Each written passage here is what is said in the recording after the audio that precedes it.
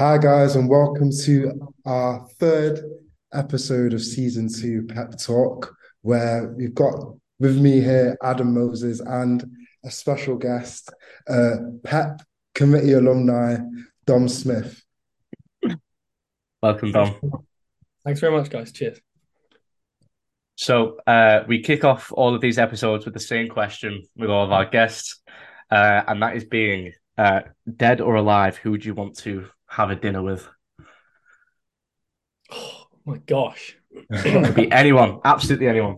Straight into Uh, the I mean, the curiosity in me wants to say someone like Jesus or Moses or Muhammad to see whether they really were who they claim they were.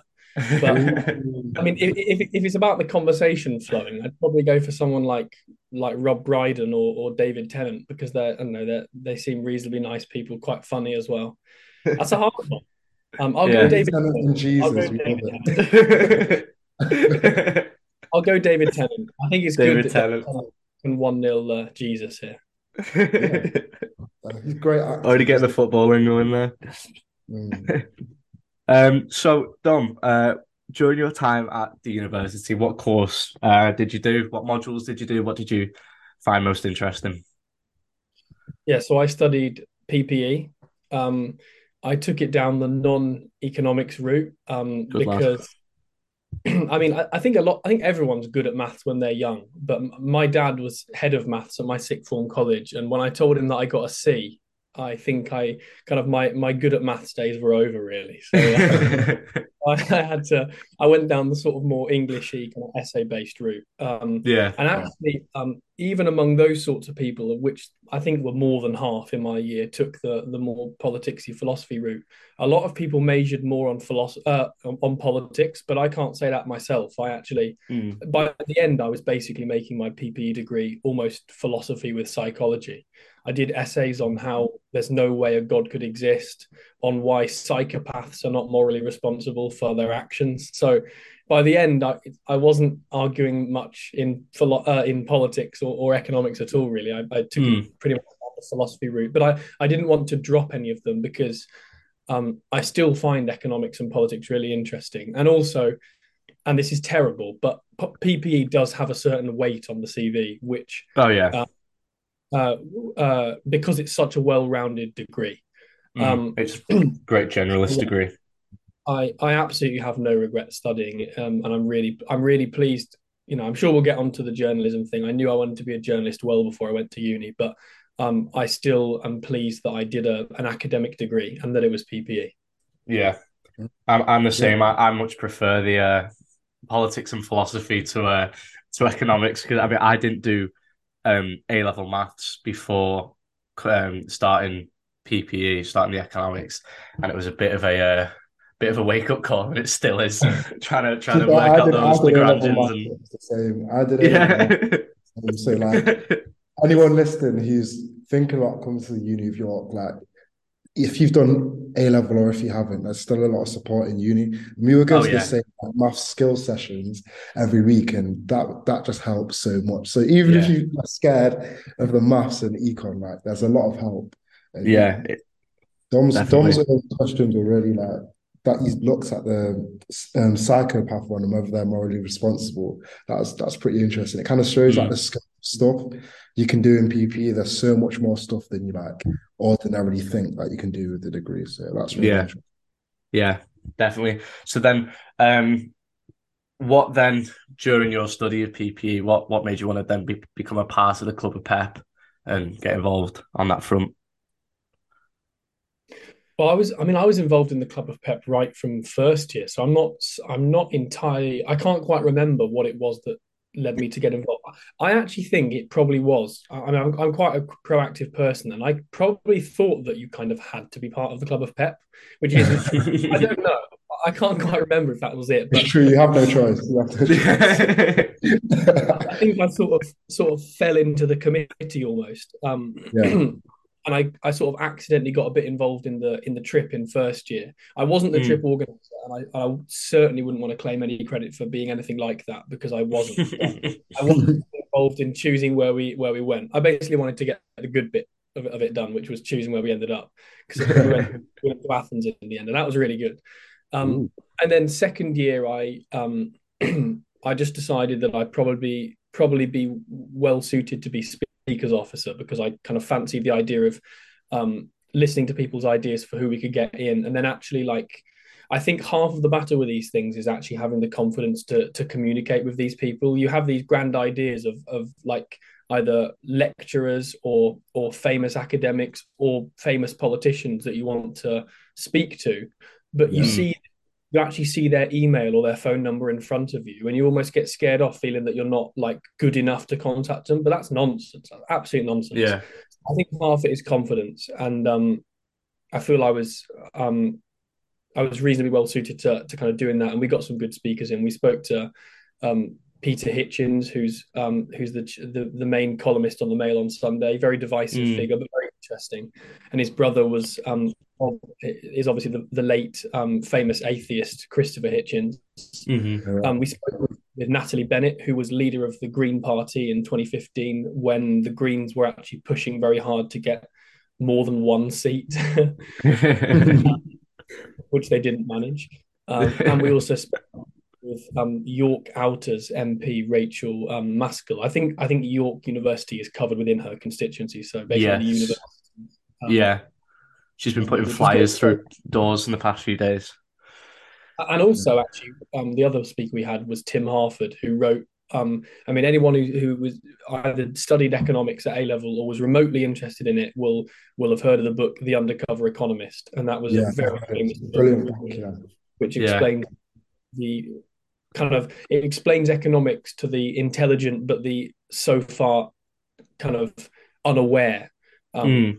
reader. And Tim Harford does a really good job of that. He's also a very kind of successful columnist on the Financial Times, and he has a show on I think Radio 4. So that was really interesting. So yeah. What was the process in terms of getting these speakers to come into the university? Is there any sort of advice that you could give to like me and Bellman now in trying to get speakers in to talk either on the podcast or give talks or whatnot? Well, in a broad sense, I try to speak all those bases covered.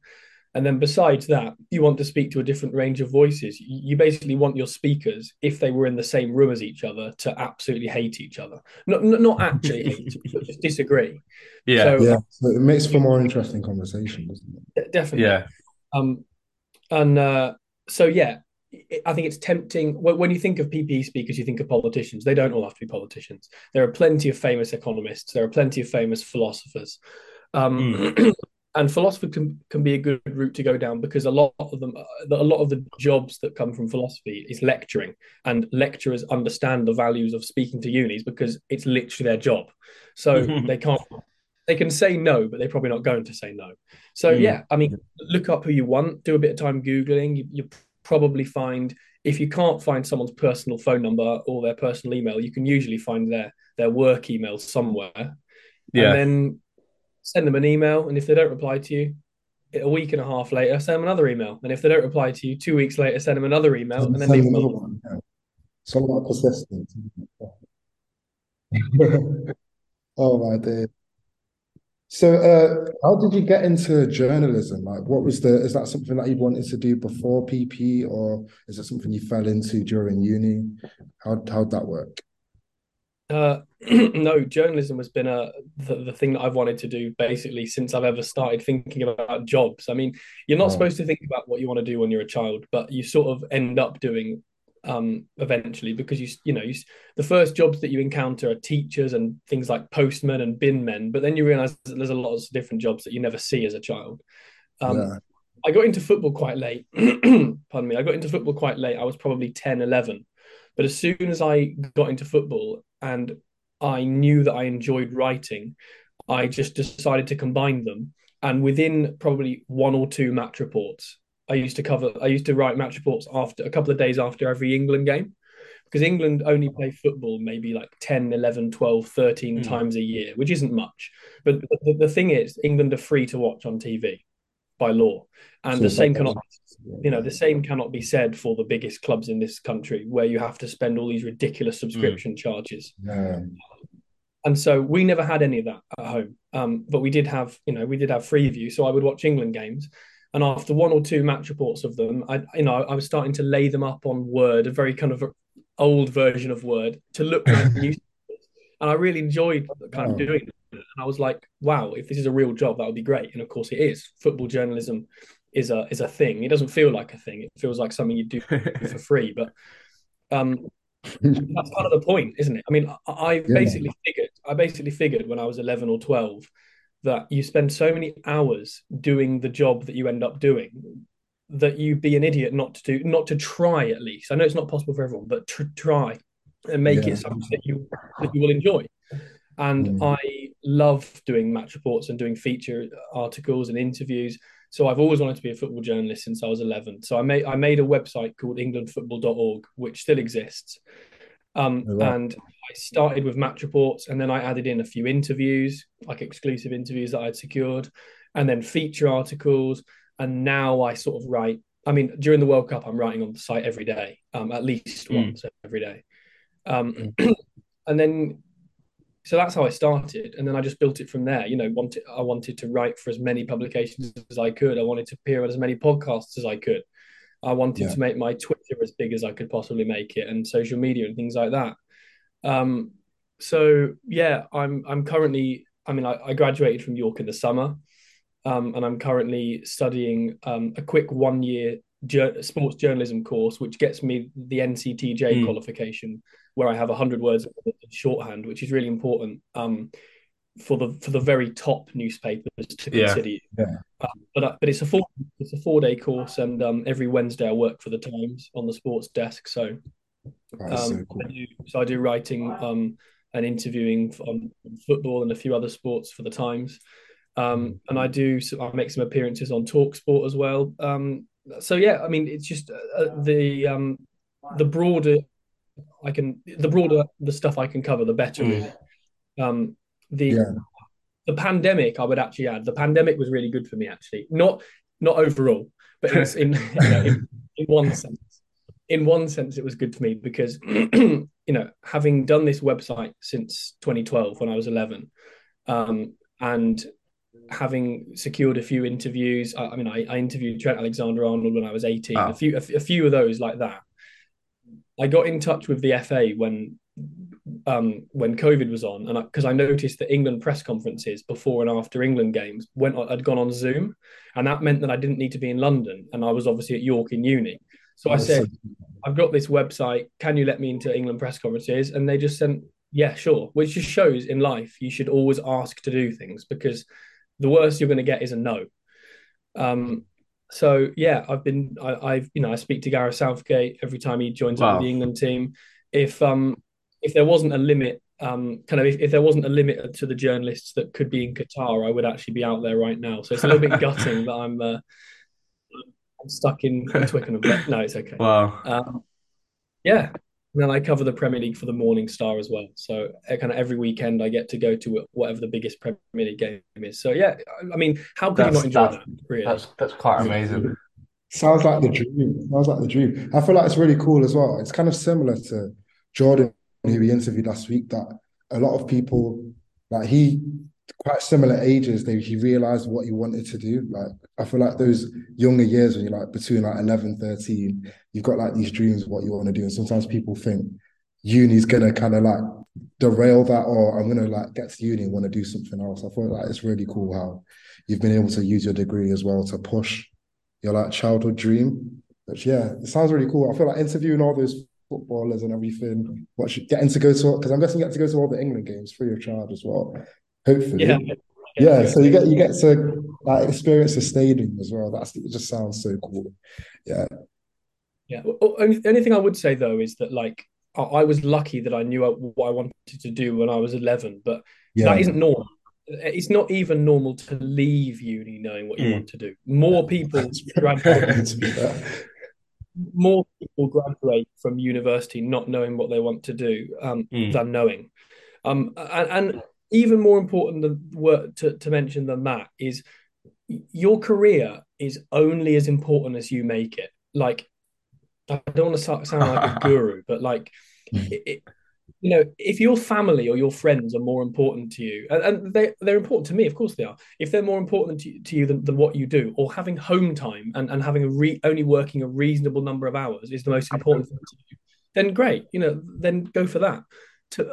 For me, I want to do something that I would be willing to do for free, and be Yeah, paid to do it. And so I've known that I need to be driven because literally everyone wants to be a football journalist because yeah. it's cool, isn't it? Um, um, like so to me, my career is really important, but it doesn't mean that it's right for that to be the case for everyone. Yeah, So talking completely. about the interviews that you've done with footballers and obviously getting to go to like quite a lot of matches and whatnot.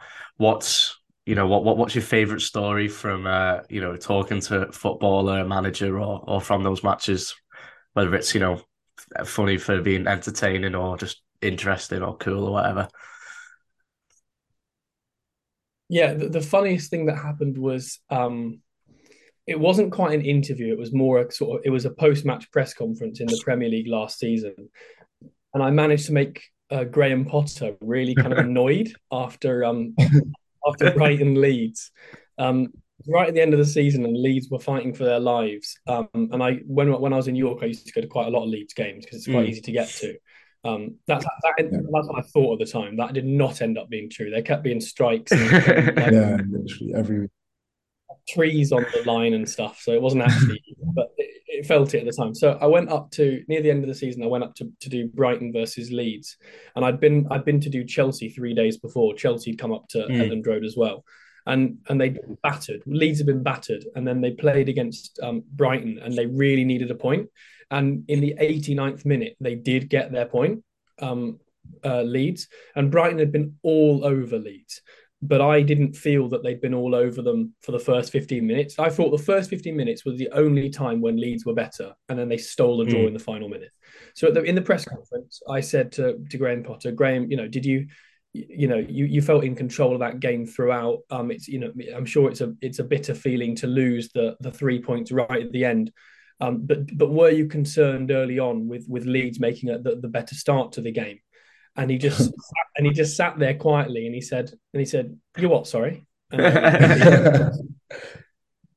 I repeated my question, and he said, "I don't know what you've been watching. I'm sorry. I don't know what on earth you're on about. We were better throughout." And the thing is like you have to put your pride to a side and just Yeah, understand that person is like 15 minutes 20 minutes since losing what he thought was going to be 3 points, and he's only got one. So like you have to remember that he's a human being and he's probably really annoyed with the result. But yeah. yeah. So do you see yourself like, I know you're really into sports journalism, but do you ever see yourself like in the future transcending that and like maybe going on into different fields? Because like maybe something like political or like war journalism or just anything, or is it just like are you like hyper focused on sport? Well, I've always been interested in the news, and if I was at a football game and like a fight broke out or someone Yeah. was arrested for something or something other than the game happened, then clearly that becomes the story, and you have to love news enough to want to Mm. cover that. But no, I don't think. I mean, I got offered the chance a couple of weeks ago to interview Dominic Cummings. Now he doesn't want to speak to any media at the moment, and it didn't happen. But like, would I have done that at the time? Absolutely, I would have done that. I mean, why That's on earth? amazing. Um, I do want to do football. Like I love writing feature articles, speaking to players. And I also really like the live aspect. Like with match reports, I go to a game and I keep a note of the chances throughout the game. But I set myself the challenge of only ever starting my match report 70 minutes in. And then between 70 minutes and 90 minutes, I write about 900 or 1,000 words, like just Yeah. blood, sweat, and tears, like just like battering it out. And that kind of adrenaline, like maybe you'd get it with war reporting, but I wouldn't trust myself to do a good job of that. Like football is Yeah. my lane really, and I feel like I can do that okay. Never say never, and if I had to, I would, and I'm sure I'd love it. But the dream has always been football, and I think that will remain Mm, so. Yeah, I feel like even with the World Cup, especially football is no longer just football. It's kind of like now inherently like yeah. political as well. Yeah, of course A it lot is. more things that. So even But just through sport, people who try and say that football's not political or sports not political are idiots because it doesn't exist in a bubble. Football doesn't happen on Pluto. It happens on Earth where human beings Yeah. talk to each other. Like, of course, it's political. Okay, well, yeah, no, that's um, no, go on. So moving on from that, should we talk some World Cup? We think on this Zoom call we've got about 7 minutes left. So let's talk. Tell us your predictions. we need to get some Is it coming home, Dom? No, it's not coming That's home. Listen, Oh, come terrible on, what? mentality. no, but you wouldn't have reacted like that if we hadn't battered Iran. And Iran are okay, but they're also only Iran. Yeah, No, I mean, we've got Brazil's open as we Yeah. speak now. I think Brazil can go all the way. Listen, England are good enough to go far. They're actually an organised team in a way that so many of these big nations are not. But yeah. you still, as well as being organised, you still need that firepower. I'm not sure England have got firepower like Brazil or Argentina. Maybe they do. I mean, we've got some very good attackers, but I'm not sure that we've got that. I'm not sure we've got players you can bring off the bench and then you go and get goals number 2, 3, and 4 from the bench. I'm not sure England have quite got that Yeah. depth. Mm. Mm. But I hope I'm wrong. I hope I'm wrong. We'll see. Well, I mean, I don't know. Well, after that one game, I don't know. I feel like my view of England's attacking like lineup is maybe a bit inflated, but I don't know. You're I the mean, I think football our attack was football good, but expert. I do. We shouldn't be conceding 2 goals to Iran. Like you win those tournaments. You need to be keeping One clean was a sheets. penalty. One was a penalty. Yeah, Mm. one was a penalty and it was a Yeah, harsh penalty because England have been made an example of with how you can't wrestle from in corners. And frankly, Maguire should have had a yeah, penalty 3 minutes in, but that doesn't matter because England scored 6 goals and that's impressive regardless. But you're right, you shouldn't yeah. concede two to Iran. I mean, we're 33 minutes into the Brazil Serbia game right now, and it's still 0-0. We might have a what fourth, fifth 0-0 draw, hopefully. Yeah, it's been a weird. We will see. Well, just to I suppose to finish this episode,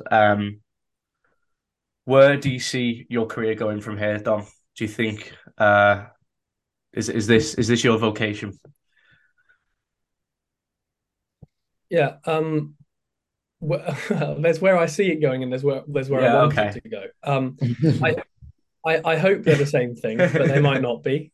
Yeah, Um, you never I know. mean, I'd quite like I want to work for a newspaper while they still exist, and I'd quite like it to be a broadsheet.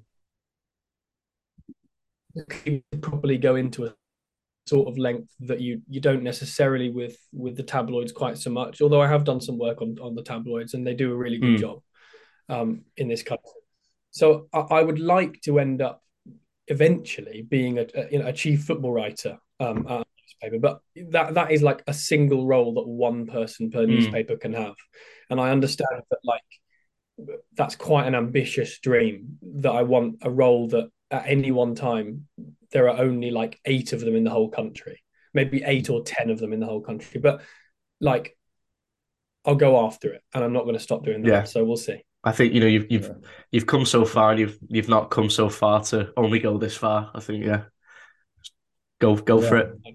Well, listen, luck comes into it. Luck comes into everything. If you meet the right people at the right time, you can maybe be a little bit less impressive than the next person, and you can get yourself into a role. And if you meet the wrong people or the right people at the wrong time, or the wrong people at the wrong time, then maybe you don't quite get the break that you need, despite inverted commas Mm, deserving it. But yeah. That's true. you That's also make your own luck, and you have if you keep going at it, then eventually you might. Hopefully, I'll be lucky. We'll see. We'll is see. there any last word of advice you give to current students? Just about anything at all? yeah. Any more wise Uh, words? yeah, on a career sense, I mean, be really organized and be ambitious, um, uh, and be obsessive. If you want something, very few things in life come and sit in your lap for you. You have to go and get them. So do that. But in general, I would say enjoy uni because it's over far too soon. And this is the way I would describe uni, and I think it's helpful in order to describe how important it is that you enjoy it. Uni is the last time that every day people your age and who are like you will randomly walk past you and every day without you going and organizing it for yourself. Now, if I want to socialize with people, I have to organize it. I have to go and say, do you want to meet up for a coffee? You walk around campus and you people, whether you know them or not, people of your age who are somewhat like you walk past you literally every day. I will never have that again. So enjoy it. Well, Yeah, there's some really wise words there from Dom. I guess from career wise, just like as he said, be obsessive. And I guess as he did, like start small and that just keeps on piling up and it can present you a really good career that Dom is like reaping the rewards of now. So I guess, yeah, thank you guys for listening to this episode of Pep Talk.